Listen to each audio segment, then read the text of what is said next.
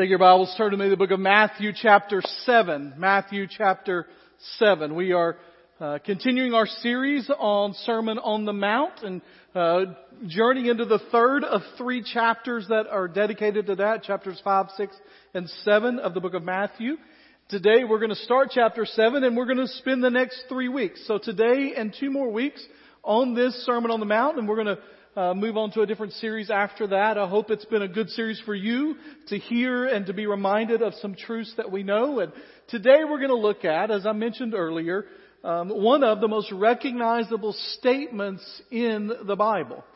In fact, if you just begin to Google words and ask questions, most of you know this, right? That Google will try to predict what you're going to ask for. Autocomplete, they'll try to predict. And so when you start to type in words, for instance, like the Bible says not to, all right? So we've got a picture here. It says the Bible says not to. And you start to look down that list, this one is on there. So the Bible says not to eat pork. Those must be bacon haters there. The Bible says not to judge. The Bible says not to judge others. The Bible says not to eat. I don't think that's true. And so the Bible says not to eat shrimp. A lot of people really concerned about their diet, apparently, on this. But right in the middle are these two. Bible says not to judge, or the Bible says not to judge others. Or if you put in the Bible says don't. It's a very similar list. Except for the one about eating bats, which I think must be a new phenomenon related to the current situation we're in. Cutting your hairs on there. But up at the top, the number one suggestion is the Bible says don't judge. So the verse we're talking about today and the verses surrounding it is the verse that says in Matthew 7:1, do not judge so that you won't be judged. Or the King James version of that, judge not lest ye be judged. Or just basically people say, don't judge me. You can't judge me. Do not judge. The question is, why is that such a popular verse? Why do non-Christians love that verse? And they do. If you ask non-Christians their favorite verse in Scripture, that they'll list a lot of times John 3:16. But one of the ones up there is, I really like that, don't judge verse. And the reason it's so popular is because they think it speaks to two parts of our culture that our culture in general holds dear. And those two things are, first of all, that religion is private. Like, you don't judge me. That's my deal. That's my religion. That's my part. That's my thing. And secondary to that, and alongside that, is not only is religion private, but that morality is relative. That's what's good for you is good for you, but that may not be good for me. And so they take this phrase that Jesus said in the Sermon on the Mount, in the midst of a sermon about who we are to be as kingdom citizens for the kingdom of God, and they say, see, even your Jesus says, you can't talk to me about my religion or my beliefs because that stuff's private and it's relative to who I am and where I am and what I believe and what I want to happen. And even your Bible says don't judge. Christians like it because they like to tell people you can't judge me. Mind your own business is what that means. That's what people think don't judge means, right? Mind your own business. Well, today, here's what we're going to talk about. What did Jesus mean by this? What did Jesus mean by do not judge so that you won't be judged? Well, let me tell you first of all that there's no getting around the fact that He does say here, do not judge. There's not a question mark, or there's not a you may say do not judge, but I say. This is Jesus in a direct statement saying, do not judge. In fact, when you look at the commentaries and the scholars and you look up people asking questions about this particular passage of Scripture, one of the things that they talk about is that it kind of interrupts the flow of the rest of the Sermon on the Mount. And so if Jesus is going to interrupt the flow, then it must be something He means. It must be something that's important to Him, that it doesn't necessarily flow with what we just talked about and all that we've talked about over the last few weeks, and that it's a kind of a jarring change to what's coming when He stops and says, don't judge. A couple of things about the phrasing of this from the original language that are important for us, and then we're going to read the rest of those 6 verses that are in here in this little section together and then talk about what they mean. The first thing that's important to understand is that when the word judge is used here, it doesn't necessarily mean just being critical or just assessing something that's wrong. That's not what is intended by this word. The word here, judge, was used in declaring a sentence of condemnation. It's a condemnation. It's a, you are done. Like it is over. Like we have determined you are guilty as charged and there's no hope for you to recover. It was a death sentence. And so when it says do not judge, the first thing it says, it's not saying don't tell me something's wrong. It's saying when you look at someone, don't condemn them because of who they are or what they've done or where they've come from. The second thing that's important to understand in this is that this is, in the original language, what they call a present imperative, which means that it means an ongoing action. And so it could basically be saying, don't continuously condemn people. Don't continuously say someone is gone or done or finished. Let's read the rest of these verses in Matthew chapter 7, verses 1 through 6, and give context to what he says. Starting again with verse 1. Do not judge so that you won't be judged, for you will be judged by the same standard with which you judge others. And you will be measured by the same measure you use. Why do you look at the splinter in your brother's eye, but you don't notice the beam of wood in your own eye? Or how can you say to your brother, let me take the splinter out of your eye, and look, there's a beam of wood in your own eye? Hypocrite! First take the beam of wood out of your eye, and then you will see clearly to take the splinter out of your brother's eye. Don't give what is holy to dogs or toss your pearls before pigs, or they will trample them under their feet, turn and tear you to pieces. Okay, verse 6 is weird. All right? Can I get an amen in the house of the Lord? You talk about it doesn't kind of flow. We'll talk about it in a minute, but I have looked through commentaries and Bible studies and theological books this week to try to get a good grasp on what verse 6 is. I think I've got a little bit of a grasp on it, but I can tell you they don't. The people I read don't. They are working through all kinds of stuff. It's weird. And it's okay sometimes to say it's weird. Amen? I mean, the Bible sometimes says things that we're like, I don't quite understand that, and there's some cultural difference here. But when you look at the whole of what's happening here in chapter 7 verses 1 through 6, what you do have is Jesus definitely giving a command not to judge and then giving the context around it, the shade around it for us to understand. So what does he mean by that?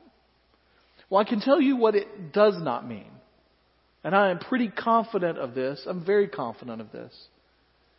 Now, what he does not mean there is that we are never to tell someone when they're doing something wrong. That's not what he means. He doesn't mean that we are to walk around and go, ooh, they're really messing up, they're doing some bad things, I'm just going to let it slide. That's not what is meant here.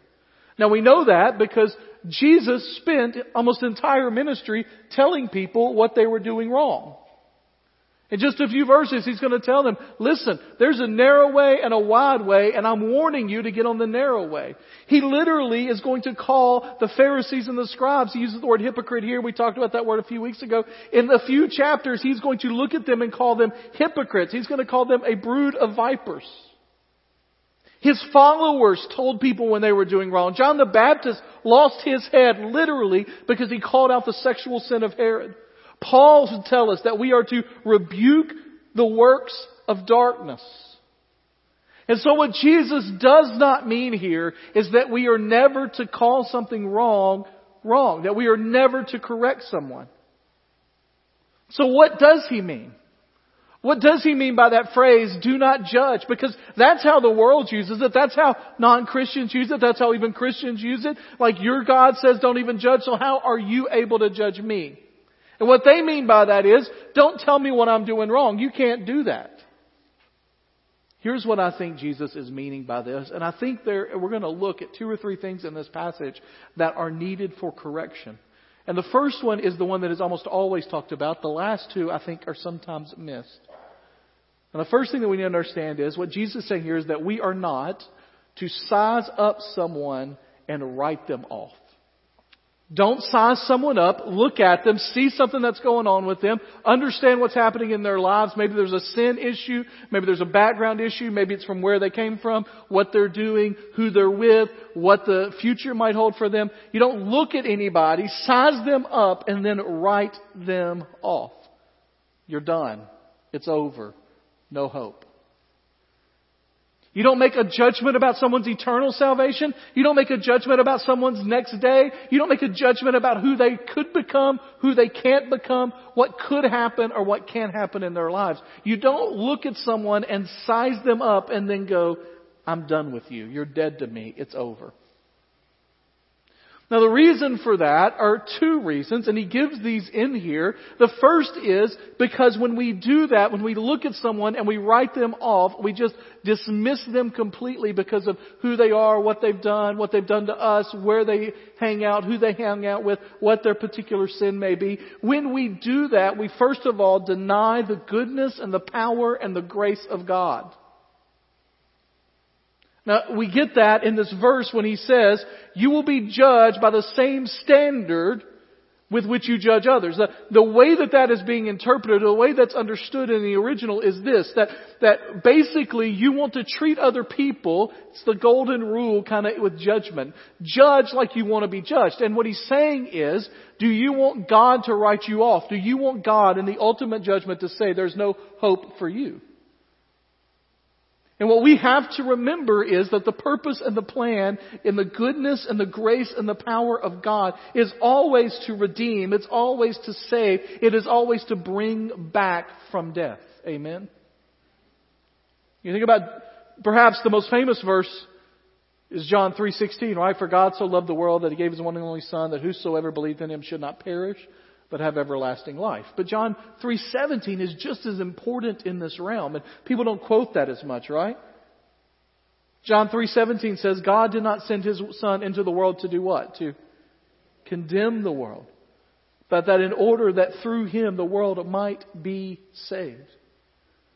What it's basically saying here is that we have a God who had every right to look at us and write us off.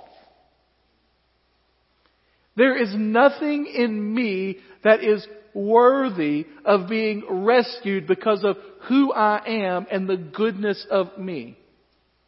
And yet God did not write us off. And so when we look at our fellow human beings, we can't, in the midst of that, just look at them and say, sorry, I'm done with you. You're hopeless. You'll never amount to anything. And it's not even saying it verbally. Sometimes we just think it. God came to save us in spite of our evil. Yet while we were still sinners, Christ died for us. And when we look at someone and we write them off, we are denying the fact that God can work and do miracles in their lives. The second reason, and this is the whole plank and log and speck and splinter. The second reason that we shouldn't do that is because it minimizes our own sinfulness.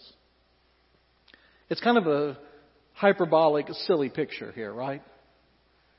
Where it says, how can you look at the speck? The word there, the translation that we read is from the Christian Standard Bible. And the word there is a speck. It's not really a splinter, but when you compare it to law, they kind of put that. But it's the idea of something tiny in the corner of the eye that is barely perceptible. And you focus on that when you've literally got the word used here is like a plank or a log that would have been used as the base of foundation for a house. We're not talking about a little something. We're talking about a plank. And it says, how ridiculous would it be for you to focus on the speck in the eye of your brother or sister and you have a log literally protruding from your face? The point that Jesus is making, and we'll talk about this for just a moment, is that it is so much easier for us to see someone else's sin before we see our own. Amen? What does He call us when we do that? Hypocrites, right? You remember that word a few weeks ago? It means actors from the Greek plays. Someone that put on a mask and played a different role. He said you're not being authentic to who you are. You're not being authentic to the role of Christ in your life. You are acting. You are playing. This week, thought about over and over again as I read this passage of Scripture, that scene with the woman caught in adultery. The Bible says that Jesus came and sat down to teach, and as He's sitting down to teach over in John chapter 8, that they brought to Him a woman caught in adultery. You remember this story? What does Jesus do when they bring the woman? Before He speaks, what does He do? He starts writing on the ground. Man, wouldn't you love to know what He was writing? It doesn't give us any idea. It doesn't say what's there. It just says that He's stooping down and He's writing. And there are all kinds of speculation out there. There's some that just said He's doodling, He's drawing, just kind of passing the time or waiting for them to bring the accusation. And there are others that think that He is listing the law, the 10 Commandments, right? The law of the Lord, that He's starting to list that down there. Or some that say He may have been writing out the particular sins of the people in the crowd. Now, the truth is, we won't know that until we get to heaven and we are in this What I Did in John chapter 8 class. I don't know that's what it'll be called, but He'll be there. But whatever He writes, the men say, what are you going to do, Jesus? What's going to happen here? What are you going to do? She was caught. We caught her. We caught her. We got her. The picture that you have there is almost of this angry mob with stones in their hands. And they say, the law says to stone her. What do you say? Now it tells us that they did that to trap Him, right? That they had a way out either way. Because if Jesus says, don't worry about the law, she's fine, then they could go, you do not believe in the law of God.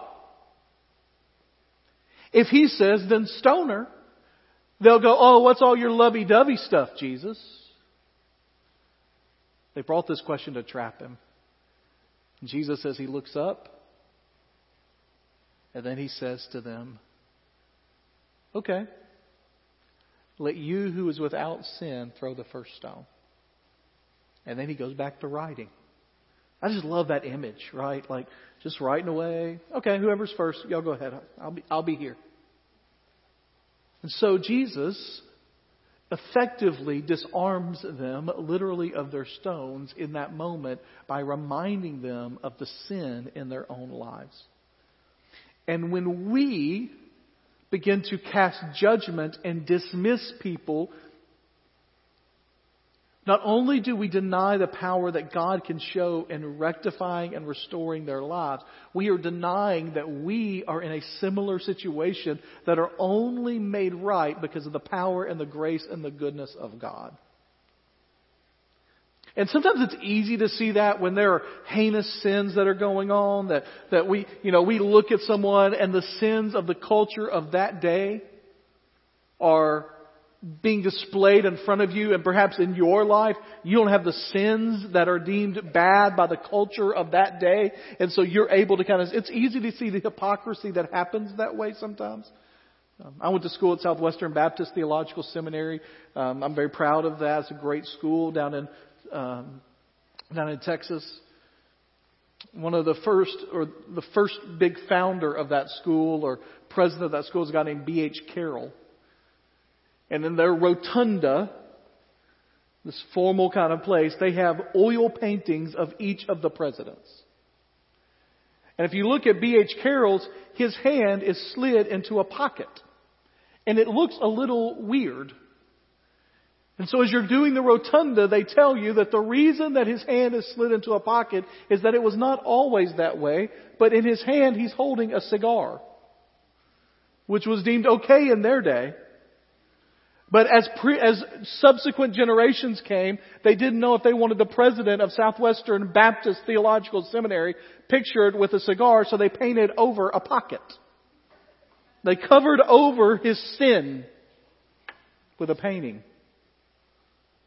And sometimes what happens is that we have people in front of us or in our lives that are more obviously in sin when it comes to The sins that are deemed particularly inappropriate in our culture, in our day, that are changing and shifting regularly. And we seem to be okay with that. And so as we're casting judgment, we're denying the fact that we are ourselves sinful people.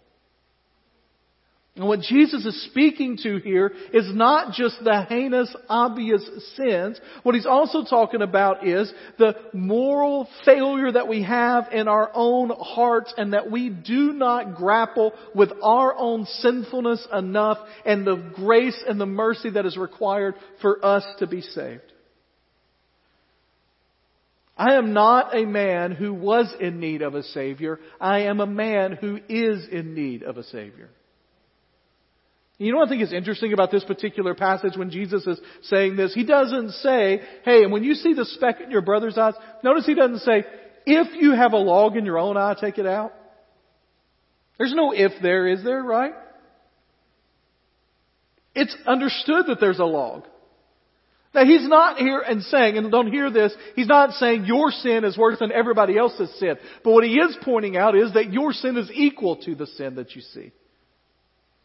Christian doctrine is that we are sinful, evil at our core.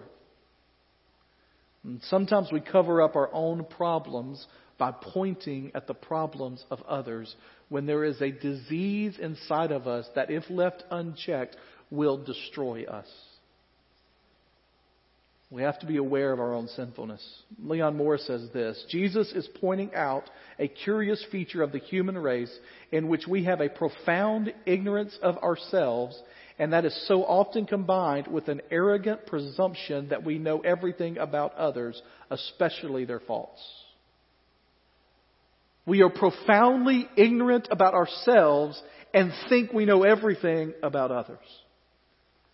And what Jesus is saying here is, in your own life, be aware of, constantly strive to mitigate the effects of the disease that is ravaging your body. We live in a weird time, strange time. I mean, just if you think about it, if someone had asked us last August, if we would imagine the scheduling of schools that we have now, if we would have imagined what's going on in church, that we are celebrating, that we are finally reopening children's ministry next week. Like, well, what happened? We didn't do children's ministry? Why did you? And that we are excited that we have about 35% of our people attending on Sunday morning from our average. That's exciting. But if you would have told us that a year ago, like, what happened? Right? And there's this disease that is out there that is scaring and ravaging and all kinds of issues in our country from it. We're praying for that. One of the things that I've begun praying is this, because I have been praying for a cure. I've been praying that God would take it away. But here's my reality. Here's the thing that I know for sure. God is going to take it away. I have no doubt about that. He's going to take away every disease, every illness, every sin in our lives. He's taking it away, ultimately. The thing that I've begun praying is that God, whether you are taking it away at the second coming of the Lord, and come quickly, Lord Jesus, amen. If you're going to take it away at the second coming of the Lord, praise be to God. If you're going to take it away now, praise be to God. Help me in the midst of this to figure out, as a pastor and as a dad and as a member of our community, how best we can handle this virus until you take it away. I think about my own life. See, I have a disease that if you just looked at me from the outside, most people wouldn't be able to tell. Now, I do wear a pump, which kind of gives it away sometimes, but for the longest time, people just thought that was a pager until nobody wears a pager anymore. All right? But I'm insulin dependent, type 1 diabetic, and if I left that disease uncontrolled, it would ravage my body. It's unseen. You can't see it. You can't see what's going on. You have no idea what my blood sugar is right now or how it's been over the last few weeks. All of that. And I can put on a good face even if it's been bad. I can put on a face that's been good. You can't tell the difference. But here's what I'm praying, because I know, again, God is going to heal me from diabetes. I don't have any doubt about that. And until that healing comes, whether it is at the coming of the Lord, if it is at the moment when I go to be with the Lord, if it is somewhere before that through medical means or through a miraculous work of God, help me in the meantime to negate the effects as much as I possibly can of what that disease is doing to my body. And what I think Jesus is telling us here when it comes to our sin is that God has already forgiven us, and He is in the process through sanctification, through growth in Him, of taking our sin away, and our sin will be completely taken away by Him one day. But what we have to pray and what we have to ask and what we have to seek is, Lord, in the between, in the already not yet, here in this part in between, Lord, help me as much as humanly possible through Your power and Your strength and Your grace and Your goodness to mitigate, to stop the effects of sin on my life as much as I possibly can. And in relation to other people, one of the ways to do that is to not jump to conclusions about them and not put on them a requirement of judgment that I would never want put on me. Don't judge. Jesus tells us, don't look at someone, size them up, and write them off. Well, how do you know if you're doing that? Well, I came up with just 4 things that I thought we could ask the question, how to judge if I'm judging. Judging if I'm judging. And the first one is this, and this is, I think all these come from Scripture. I can judge that I'm judging if I become more enraged by someone else's sin than I am embarrassed by my own. When I become more enraged by what somebody else is doing with their sin, then I am embarrassed, then I am concerned, then I am problematic about my own sin. Galatians 6:1 says this about the way we should react when we catch somebody in any wrongdoing. Brothers and sisters, if someone is overtaken in any wrongdoing, you who are spiritual, restore such a person with a gentle spirit, watching out for yourselves, so that you also won't be tempted. With a gentleness, with a care, with a love. Watching out that we aren't tempted. Here I don't think necessarily meant tempted to do what they're doing. I think it means tempted to judge, or tempted to be harsh, or tempted to over-examine. The first way you can tell whether you're judging someone is if you're more enraged by their sin than embarrassed by your own. Secondly, you can tell if you're judging by your unwillingness to forgive. Are you failing to forgive? The whole point of judging, and you think about when we get back and the tie in with the rest of this, with this Sermon on the Mount. Remember chapter 5, when we're all the way back at the Beatitudes at the beginning of this, when He talks about, and forgive us our trespasses as we forgive those who trespass against us. And it says, your heavenly Father will forgive you as you forgive others.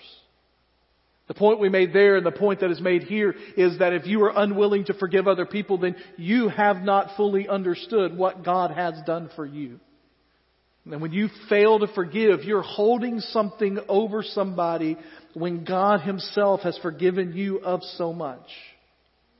When you're failing to forgive, that you're looking at them and you're expecting them. I don't know if you need another explanation or another confession or another repentance or another groveling. But you're trying to hold power over them, and what you're allowing is for them to hold power over you, because you are not realizing what God has already done for you should flow through you to other people. Thirdly, how to know if you're judging other people. Do you cut people off with whom you disagree? Aren't you glad we don't do this in our society anymore? I don't even know why I put it on the list. We just walk around and go, I may not agree with you politically, but man, I love you and I will talk to you all the time in a civil way and never yell at you on social media. Aren't you glad our politicians in Washington practice this? We live in a corrosive culture that teaches us, if you're not 100% for me, you are against me. And we have to get to a place where we love people more than we love positions. We have to get to a place where our number one priority is not the establishment and expansion of a political party or of a series of platforms or of ideas, but that our number one priority is the establishment and extension of the kingdom of God and the people who are a part of it.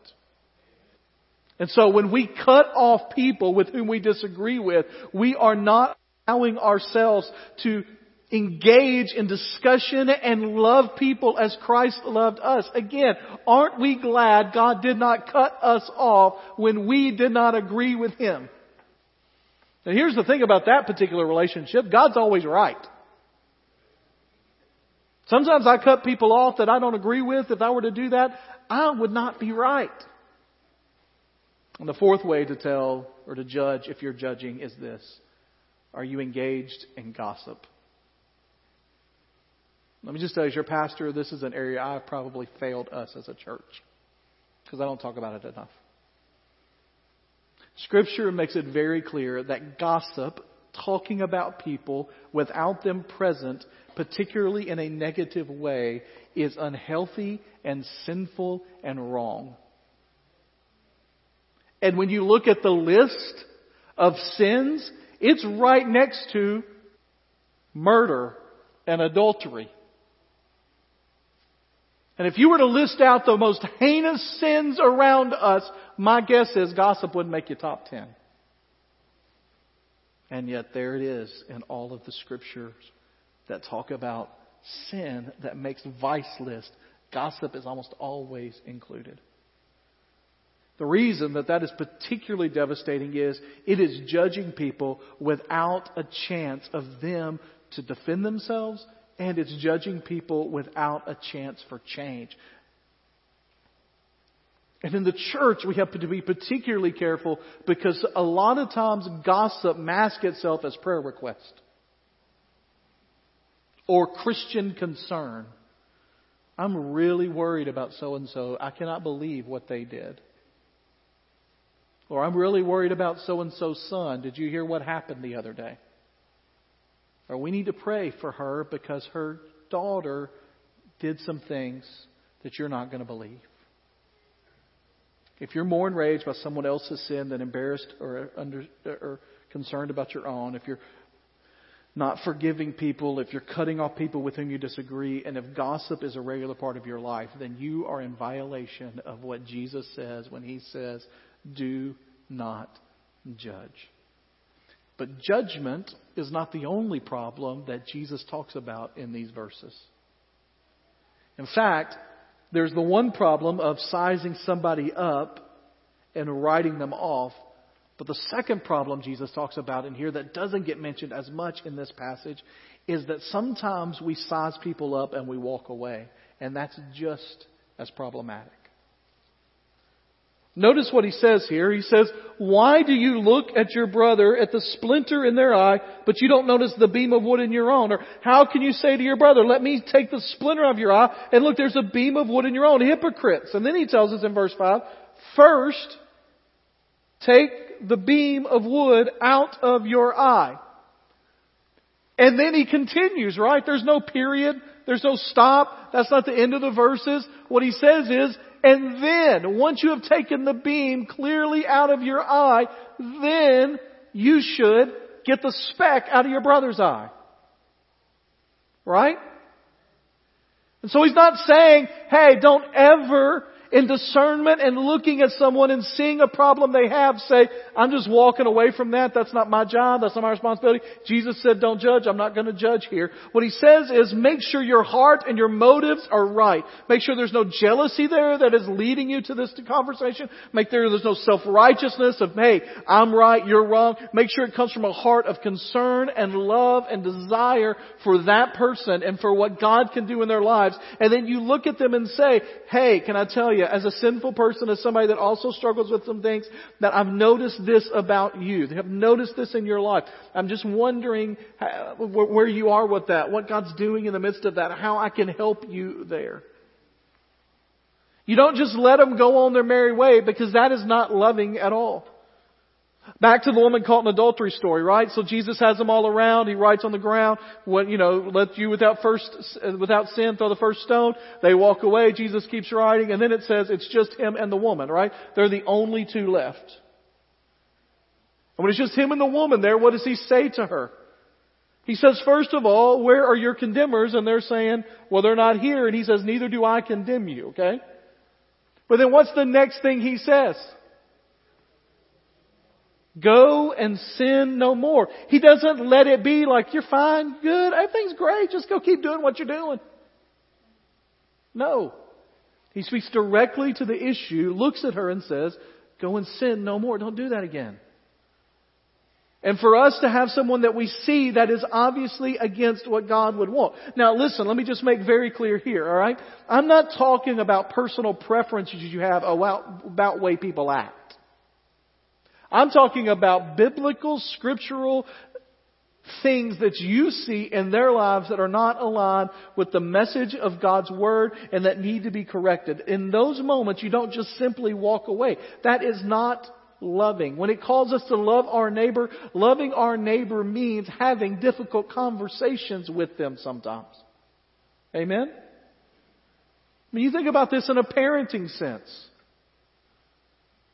If I find out one of my beautiful, great children, none of whom are perfect, none of yours are either. Amen? All right? I mean, sometimes when I think about, and I talk about the sinfulness and all of that built into humanity, I think back to my own salvation. I was saved when I was 9 years old. I'm blessed that God rescued me at that early of an age and thankful that I was brought up in a home and a church that encouraged me to seek out the ways of the Lord. And so at age 9, you think, well, how much bad stuff can a 9-year-old really do? And as a kid, you think, not a lot. As a parent, you're like, well, amen? If you don't say amen, parents, you're just lying to yourself, all right? And if we allowed, as parents, if Susan and I did not correct where correction needed to be done, we would be committing parental malpractice. If God, it tells us in Hebrews, disciplines those He loved, if God allowed me to go down paths that were not good for me and didn't correct me, that would not be very loving. And Jesus says here that once the log is moved, I mean, once you can see clearly now and the plank is gone, then you look at the speck in your neighbor's eye and you help. Now here's where that weird verse 6 comes in. Verse 6, this idea, don't give to what is holy to dogs, or toss your pearls before pigs, or they will trample them under their feet, turn and tear you to pieces. Now here's what he's basically saying is that one of the most precious things that you have in that era were pearls. They were considered valuable beyond value. They were immeasurable in their value oftentimes. And he said, if you've got a thing of pearls, you're not going to throw it into the pig pen and let them have at it, because they won't understand what they are. They don't understand the value of it. They can't sense the value of it. They may try to eat it, and when it's not good for food, they may trample on them. Or you're not going to give something holy, perhaps like something that would have been dedicated to the Lord, dedicated to the temple food, to dogs. Now, I need you to get out of your mind the precious dog you have at home. All right, I have a dog. We love Stella. We have Misty before that. We have dogs. We are dog people. Apparently we're cat people now too, but that's not got my full approval yet. But we're dog people. And we have this sense, oh, my cute little mini Pomapoo. That is not what they understood to be dogs in their day. In their day, dogs were feral, wild packs of animals. Like wolves that roamed the streets and were unclean. Jesus says, you're not going to take something holy and give it to them. The point that he's making is there is no reason to give to someone that can't understand the value of what you're giving them, to give that to them. So for instance, our family, now all 6 of us, love steak. We love steak meals. We love grilling steak and eating steak. But when Susan and I first started having children, we first had Eli and Luke and then Maddie and Ava, there is a point in their lives when they do not understand the value of steak. And instead of paying $12.99 a pound for them to eat some ribeye, they got hot dogs. We would grill a couple of steaks and a couple of hot dogs, and they were perfectly fine with that. If I did that today, I'd be eating the hot dogs because there'd be a revolt at the house. Right? They understand the value of it. So what does that mean for our passage? What does Jesus mean for His? This is what He means. That when you confront, when you talk to someone, make sure you use discernment with how you do that. It means that you don't have to pull out the full artillery and go after them as hard as you can about their sin. That you can come up with creative, alternative, loving ways to say, how can I help you? How can I assist? How can I walk with you through this until they're ready to receive the full dose? It also means that sometimes you're talking, and I think that this is implied because of some of the connotations with Gentiles, that there are messages of the gospel of Jesus Christ, that sometimes the way to share the gospel with somebody is not to come full force, Southern Baptist, fire and brimstone evangelist Adam on the front end. That there are ways to walk with them, show them, help them to understand, and give them what they can chew and understand now. And then as that develops, they become people that can understand more. And so Jesus says it's not good to walk away from someone with sin, but do it with discernment. Third thing that was here, and we're done. The third thing He tells us not to do, and so He tells us, don't look at somebody and write them up. Don't also look at them and then just walk away. And the third thing is for you and me on this end. Don't refuse to receive criticism. We need to be willing to be criticized. Anytime you and I come in contact with someone that brings up sin or the speck or the log in our own eye, we have our inner defense attorney rise up and defend us.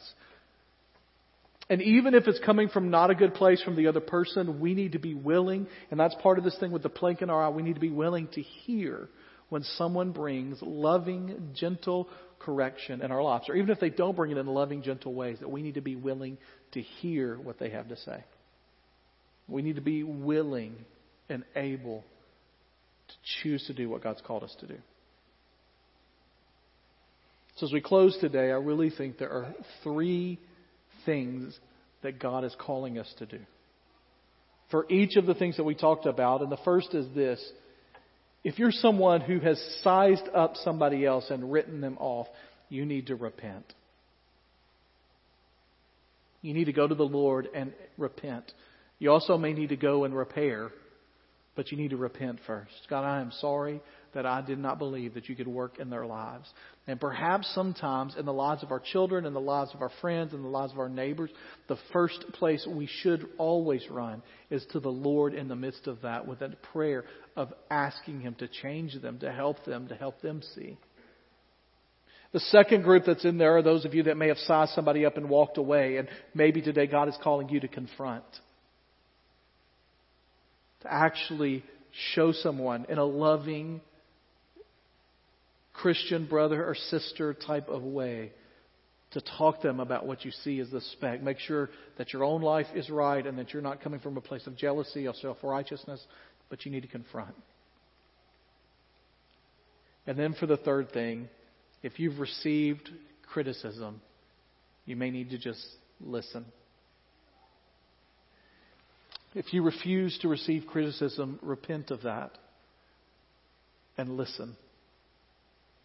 Respond to the Lord in the way that He would call you. One of the most well-known verses in all of Scripture, do not judge. But it's not as simple and cut and dry as that.